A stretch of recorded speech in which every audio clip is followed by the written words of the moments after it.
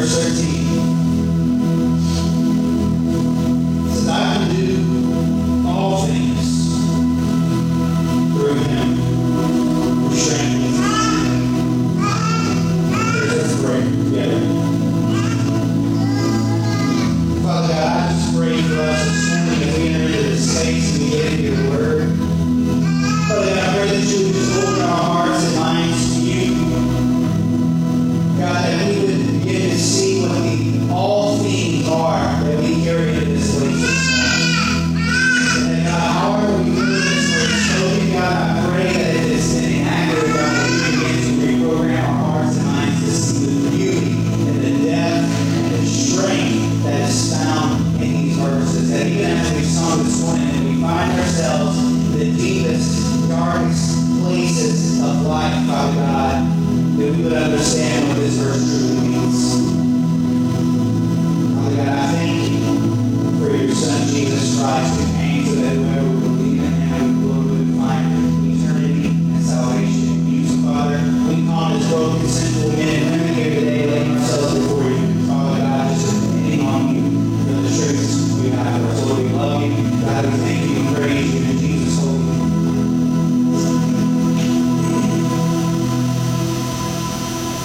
So, church, this morning we're going to start a series that we plan to carry through the summer that we call entitled, How Did You Hear It?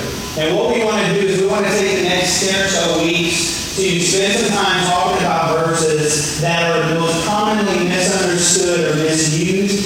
And, this isn't in a sense to totally, because there's always a little bit of truth even in the misunderstanding or the misuse of certain verses. But when we begin to see these verses, especially in light of the reality in which we live in, the simple nature in which we navigate, and the space in which we live, that there's a lot of times a deeper depth to these verses that apply to us in ways that maybe can be taken in the way that we heard it in the past, maybe the way we heard it in a sermon, maybe we've seen it or heard it applied in certain situations that we can realize that we missed.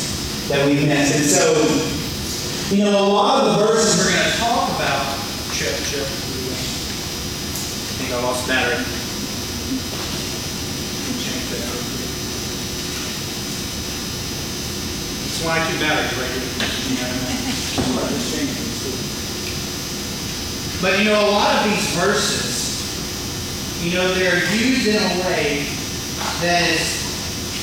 It makes sense for the individual at the time. It makes sense for us and what we're looking for.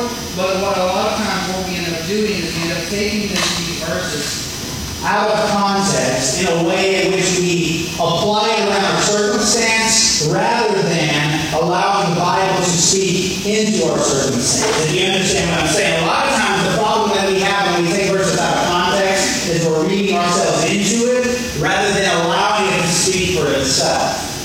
And so, what we find is that these verses, a lot of times, are packaged in ways that point to us, or point to our desires more than they point to God. And a lot of times, the way that you can kind of decipher through this is that if any time the foundational view in our theology, or the way that we believe about God, or who God is, or what God does, if the main kind of crux of it says God will give you, this is an opportunity that we take to stop and to evaluate. Because a lot of times, you or we are at the center of these misuses or misunderstandings. And what we have to understand is that this isn't a way in which God doesn't want to use us in the midst of these things, but that we're not at the centrality. We're not at the center of these things. And so a lot of times when we read verses or we read the Bible, what ends up happening is that we begin to hold God hostage to expectations based off of our misunderstanding of this Scripture. And we believe, in a lot of ways, that we are owed something by God through the misrepresentation of God's Word. And so what we want to spend the summer getting into verses, very common verses that we hear, and that are the most misused, misapplied, misunderstood verses that we come upon in the Bible. And so, this morning I kind of start with a very kind of low-hanging fruit. I mean, this is one that's very obvious, one that's very kind of known as far as just in life and in the world that we live in, but it is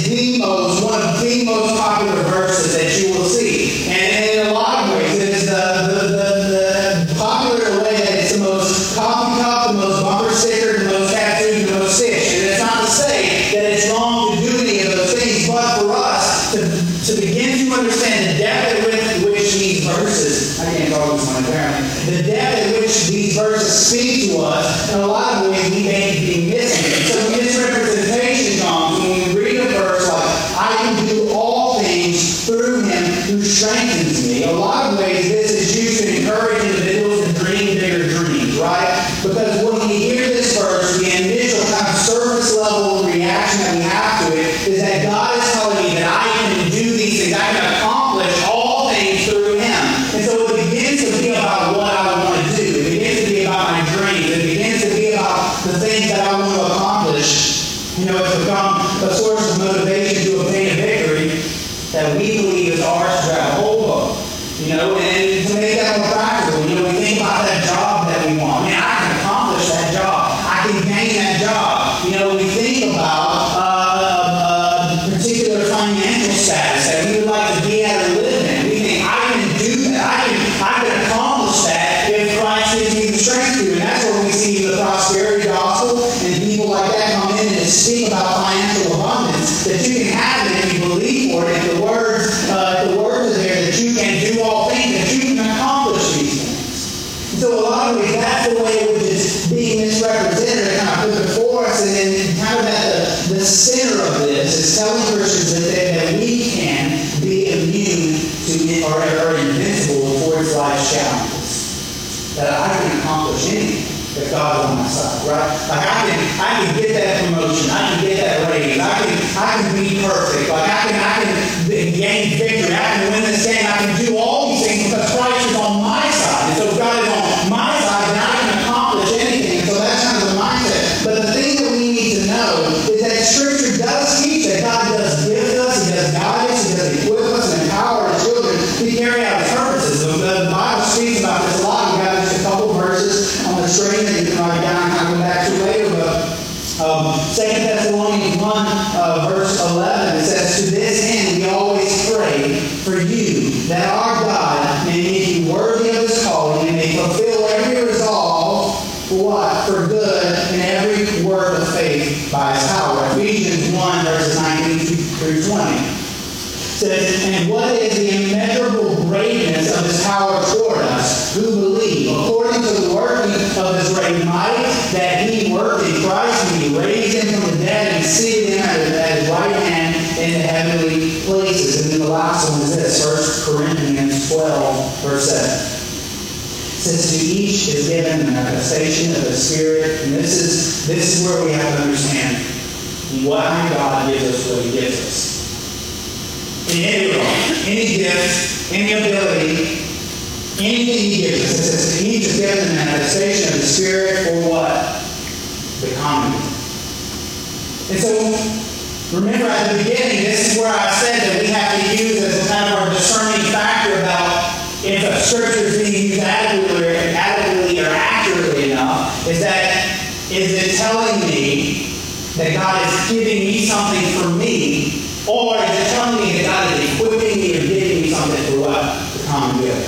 For the good of others. Not just for myself, but for my local church, but for my family, for my community. That God is equipping me, that God is giving me, that God is empowering me, not for my own desires. And this is where we see these things kind of come into play. It does not promise us that God will give us the strength to follow our desires. But this is the representation that this verse has been used to get. You know, this is the thought process, the accomplishment that we believe that the Bible is speaking to in regard to what we want to accomplish or how we want to accomplish it based off of our own desires. And so there's this misrepresentation that tells us that if God is on my side and the strength of Christ is in me, then I can accomplish anything. But what it doesn't account for is it doesn't account for when we don't accomplish it, right? It doesn't account for the realities that we face from day to day. You know, and just to give you an example of how this is misrepresented, and I don't particularly always like to call people out, but I'll just let you know that this guy's name rhymes with Goldstein. But it says this comes from a devotion. It says, most people tend to magnify their limitations. They focus on their shortcomings. But Scripture makes it plain.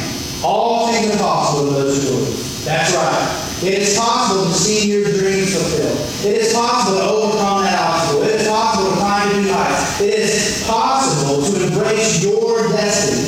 You may not know it, how it will take place. You may not have a plan, but all you have to know is that if God said you can, you can.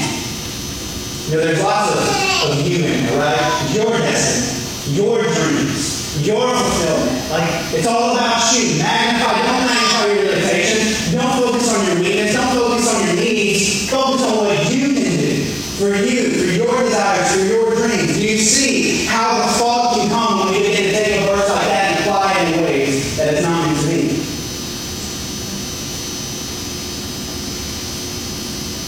Church, God is not a heavenly butler or a divine sugar daddy. The Bible does not teach that God will do whatever our desires leads to. What the Bible does tell us is that He will give us the desires of our heart.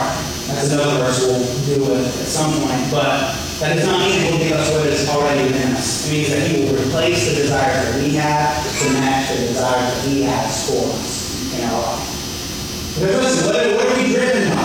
Our natural state is not driven by the leadership of God. Our natural state, when left alone, to be driven by our flesh, to be driven by our own, what I want, what Jake wants, what internally what I think about, what motivates me.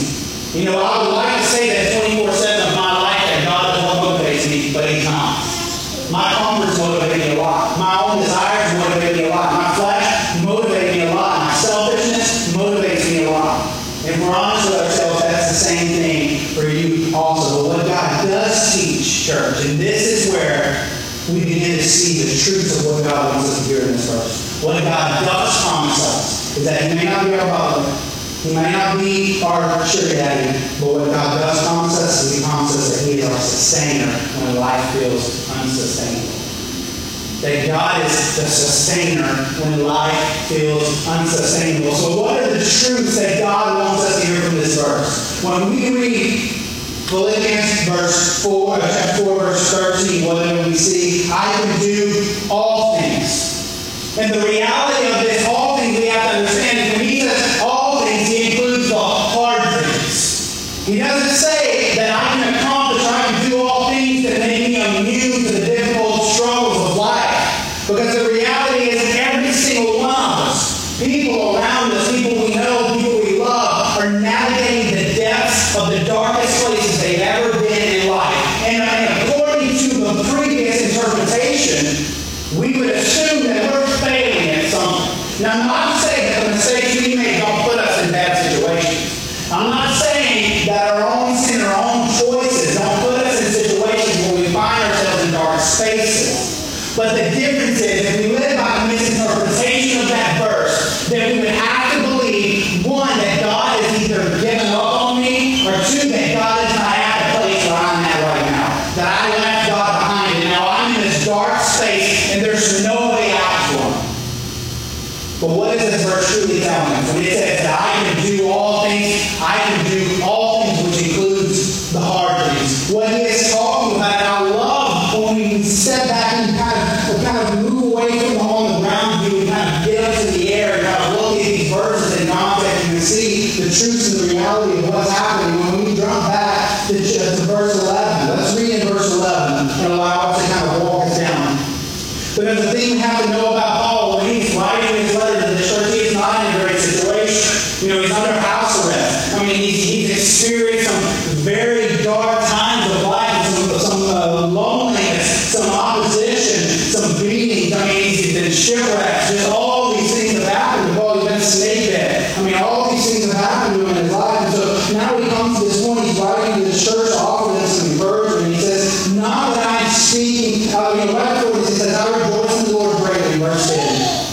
That now at length you have revived your concern for me. You were indeed concerned for me, but you had no opportunity. And so what he's talking about is he's talking about these people who he's saying, like, you're aware of me. And for people of God, that's what we should be for each other. We should be aware of each other. So he's drawing their attention to something where he's saying, listen, I'm faithful that you have concern for me, and I know that you wanted to do for me even when you didn't have the opportunity. And so he says, didn't have the means to provide for me, and that's okay. But then he moves on to verse 11, because he wants us to understand something else in this. He says, listen, verse 11, not that I'm speaking of being in need. I love how Paul is all, a lot of people say that they don't like Paul because he's not relatable, they feel like he's too good for his own, whatever. But man, Paul is one of the most awesome examples of men showing a sense of vulnerability of like, hey, listen, I have need, but then also in that same breath reflecting where his strength comes from. Because then he moves on in verse 11, he says that I'm not speaking of being in need per se, per the way that my flesh or the world would dictate. What does he say in verse 11? He says, for I have learned in whatever situation to be content. And then he kind of goes in and he kind of covers the gamut of life experience, doesn't he? He says in verse 12, he says, I know how to be brought low and I know how to abound. Which is amazing when we consider the fact of who Paul has been in his life. Paul was a successful, educated man who people looked up to, who held high company, that he knew people in high places. Like, he was the man. He was leading people. He was pointing people to do what they needed to do. He had it all together. And so he's saying, he says, listen, I know what it means in life to be everything. He says, and I know what it means in life to be nothing.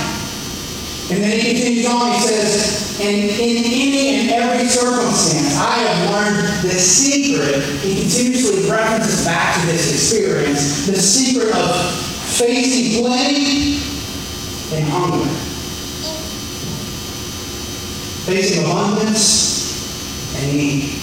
I mean, he's saying, listen, I've literally been at places where I have had more than I could ever want or ask or need for. But then he says, and I've also been at places where I have nothing. So he's not saying that, when we go back to the previous kind of illustration of what it means that I can do all things or I can accomplish all things, he says, listen, I've been at points where I feel like I have accomplished nothing. Where I've been in these deep, dark places. And what does he say? He says that I've learned to face plenty and hunger, abundance and need. And he said that in every situation, he's learned back in verse 11, I am to be content. So just really quick, we have to understand what contentment is, or godly contentment. Because contentment is not complacency. A lot of times we kind of put those words together because we need to understand the difference between those things. That complacency and contentment are very different experiences. Where complacency settles, contentment stands firm. Complacency is accepting even if it's hurting us. Complacency refuses to see what's wrong, where godly contentment finds joy in what Christ has blessed us with. Contentment is a step towards fulfillment, where complacency refers to being satisfied with the current position, even when seeing the need for improvement, but not making much attempt to improve. So complacency is just accepting our circumstances. Where contentment is not being driven by our need. Those are very different things. Because contentment is a movement towards fulfillment. And I love it. He says, I've learned the secret. He says, I've learned the secret to being content. I've learned the secret to not be living my life in constant need for more and more and more and more. Right? We can be driven by more. Whether it's more money, more love, or acceptance, whatever it might be, we can be driven by more. But what does he say? He says, I found a place of the secret of godly contentment. I found a place in which I can find satisfaction, where I can find joy and be driven spiritually. He says that secret is that Christ has become the central treasure. To know Christ, so that He is our satisfaction. That He is speaking of a level of maturity in Christ that comes when we are engaged with Him. To endure all things, that I can do all. Not that I can accomplish all, but that I can do all. That in life, and this I love so much that we sang that song again this morning. That's what we were talking about. It's like we sang that I see Jesus several times here lately, but man, it speaks to so much power in the sense of in the deepest, darkest places at which we live. And this is the thing that we need to know. That we just assume that all Christians are walking through happy-go-lucky fields of butterflies and unicorns, and that's not the case. That even as Christians, and Paul speaks to that. He says, I've learned how to have nothing. I've learned how to be in those places where I felt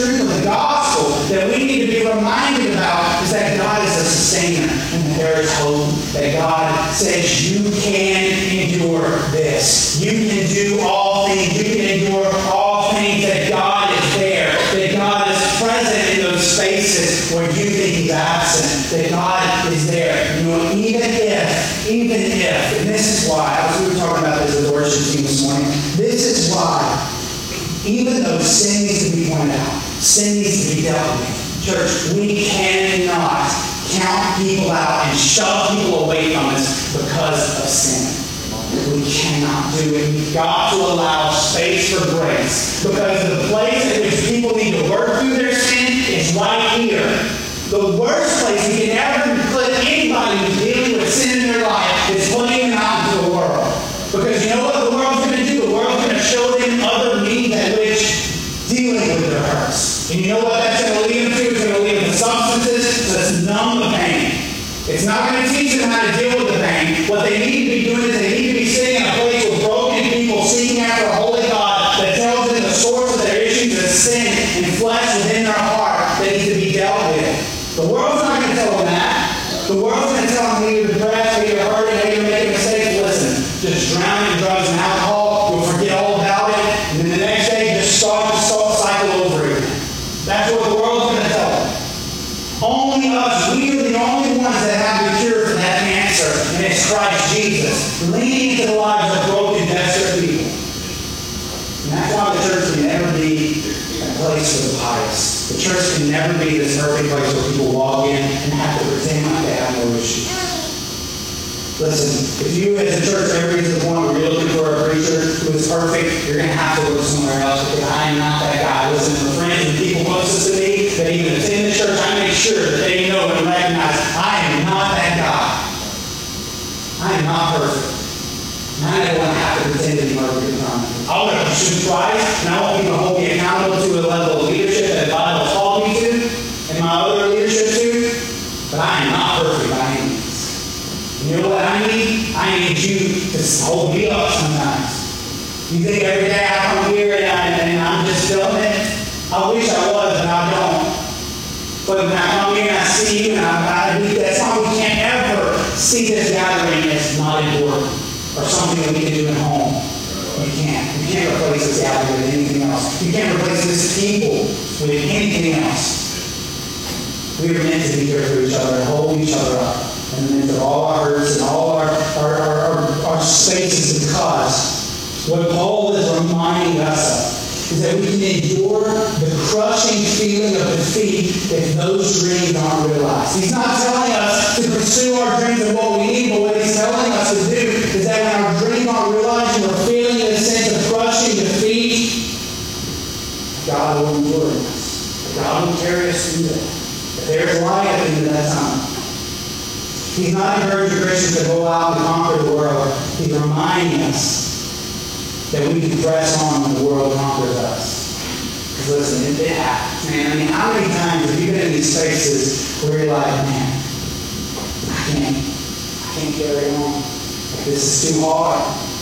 You know, I try to teach my boys in life and in sports, you know, you're going to fail so many more times than you're going to succeed. And what this verse means is that in the midst of that failure, I can do that. Right? I can do all things. I can fail gracefully.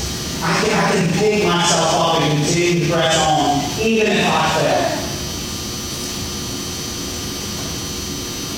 Because the secret is Christ. John 55 says, I am the vine, you are the branches, whoever abides in me and I in him, he it is that bears much fruit. From apart from me, you can do nothing. Because there's nothing that we do apart from Christ. There is no parenting, there is no pastoring, there is no spousal work that I can do separate from Christ. There is nothing in us to be separate from Christ. Christ is the secret. And really, Paul really hits this home if you jump back to Philippians chapter 3, verse 7.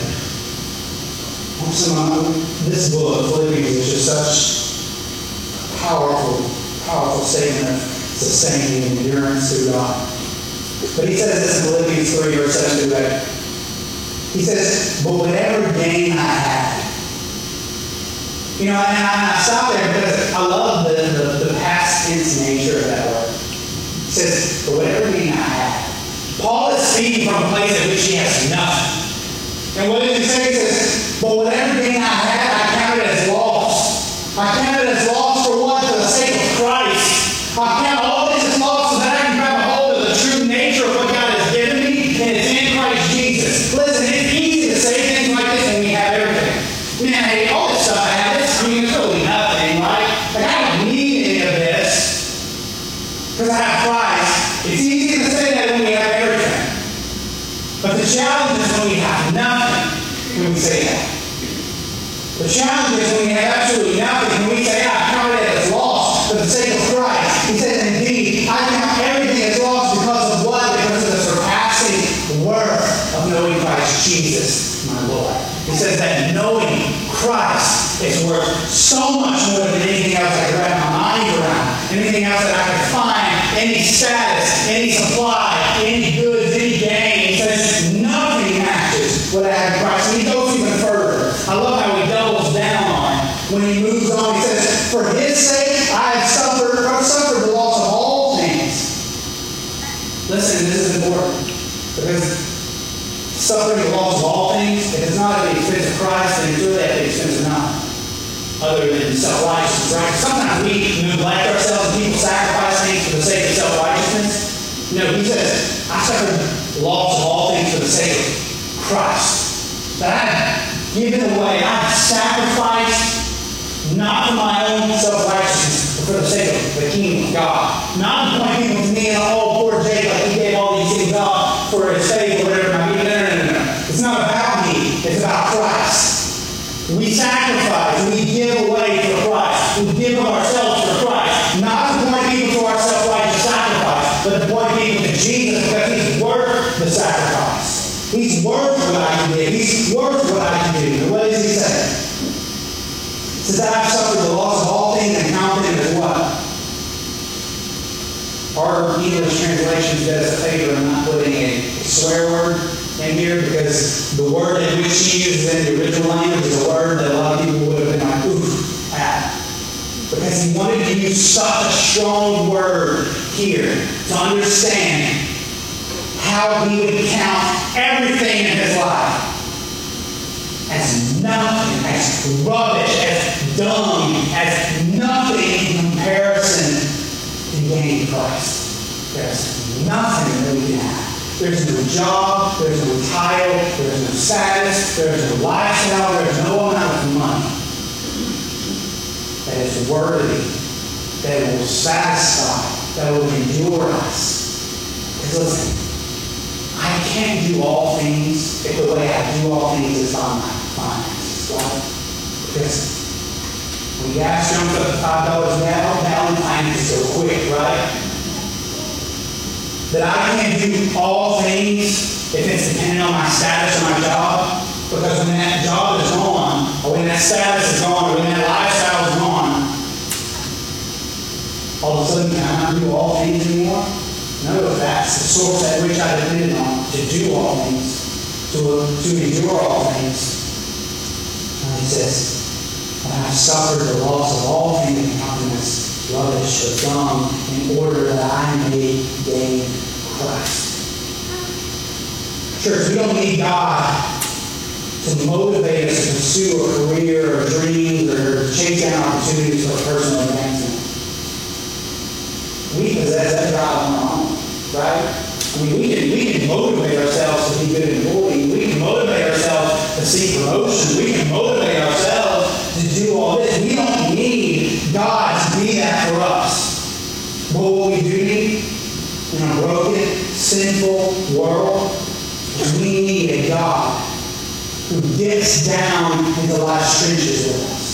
We need a God who isn't afraid to get into the mess and to wade through the tragedy and the pain and the failure with us. Because that's where the depths of sin tries to get us. That's where the enemy tries to find us. Listen, the enemy can distract us and deceive us in the high places. He can deceive us on the mountaintops. But where the enemy takes life from us, sometimes literally, It's in the depths, the darkest places we've ever been. Where we've lost everything. Where we feel alone. Where we feel like there's no way God can ever use me again. There's in those places where we feel like there's no way God will forgive me. Where we feel like there's no way that I'll ever be the father that God wants me to be. Where we feel there's no way God will ever be the spouse God has called me to be. When we find ourselves in those spaces where if we read that verse, I can accomplish all things, and we look at ourselves, we evaluate and say, I haven't accomplished anything that I wanted to.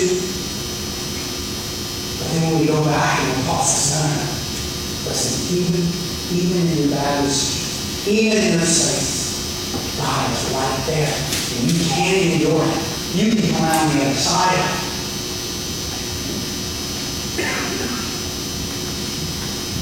God is there. Church of God of the Bible. Jesus. He's better than you've ever imagined. Because He gives us what we actually need. He gives us the strength to survive our moments of weakness and a sense of freedom, even when we're settling in life's prisons. And so, as we get ready to worship, we'll see this morning, and then the team comes up. I just want us to kind of get in this mindset. I want to read something to you before we worship and just acknowledge God's goodness.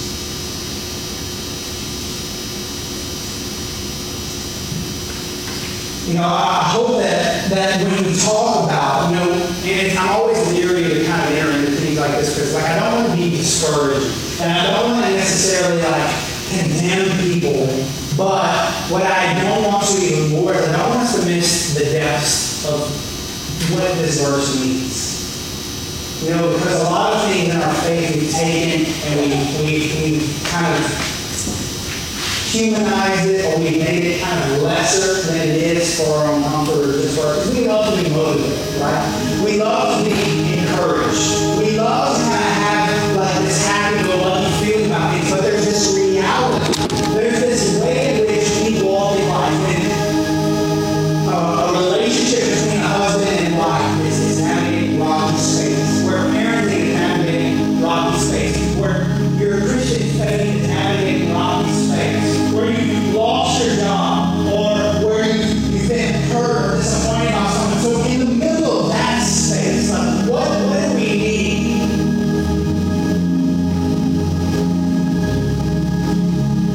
I don't know about you, this may just be me, but I don't need motivation. I don't need motivation that, hey, you got it. Just keep trying to find it. You got it. No, I need to know that in the deepest, darkest places I have ever been, God of the universe has saved my soul right there. That He's not leaving me.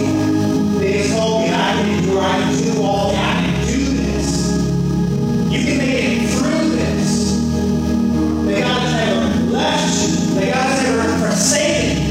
That if you put your faith in the saving work of Jesus Christ on the cross, that even in the midst of your bad decisions that have put you in a dark, deep pit, that God is right there and He's saying, listen, pursue me, seek after me, and I will show you the way to make it through this. That Christ is the secret to endure all things. That Christ may not be the secret to accomplish all things.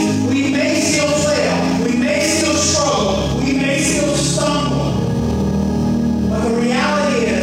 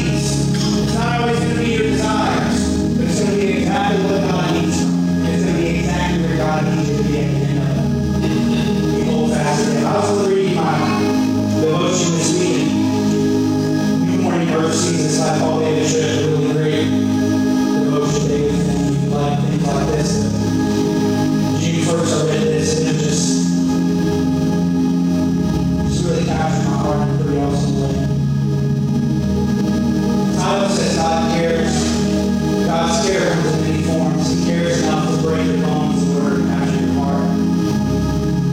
This is what it says. Kind of a poem in a sense. He says, I wish your care was always easy, predictable, and safe. A cool drink, a soft pillow, but you are too wise. You are too loving, too committed to your work of transforming grace. So your gracious care comes to me in uncomfortable forms. The redeeming care of disappointment, the unexpected trial, the suffering loss. These things don't tell me you're cold-hearted, absent, or uninvolved. No. Each is a sign of zealous grace, redeeming love. I struggle to grasp how much you care, so I struggle to rest in that care. You care enough to give me what I need, not what I want. You care enough to break my bones in order to capture my heart.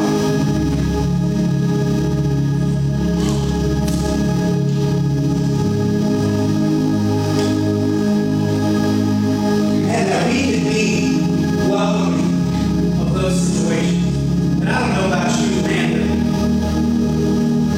but there's a lot of situations that I'll walk through and I think to myself, man, what have I done? God, what are you doing?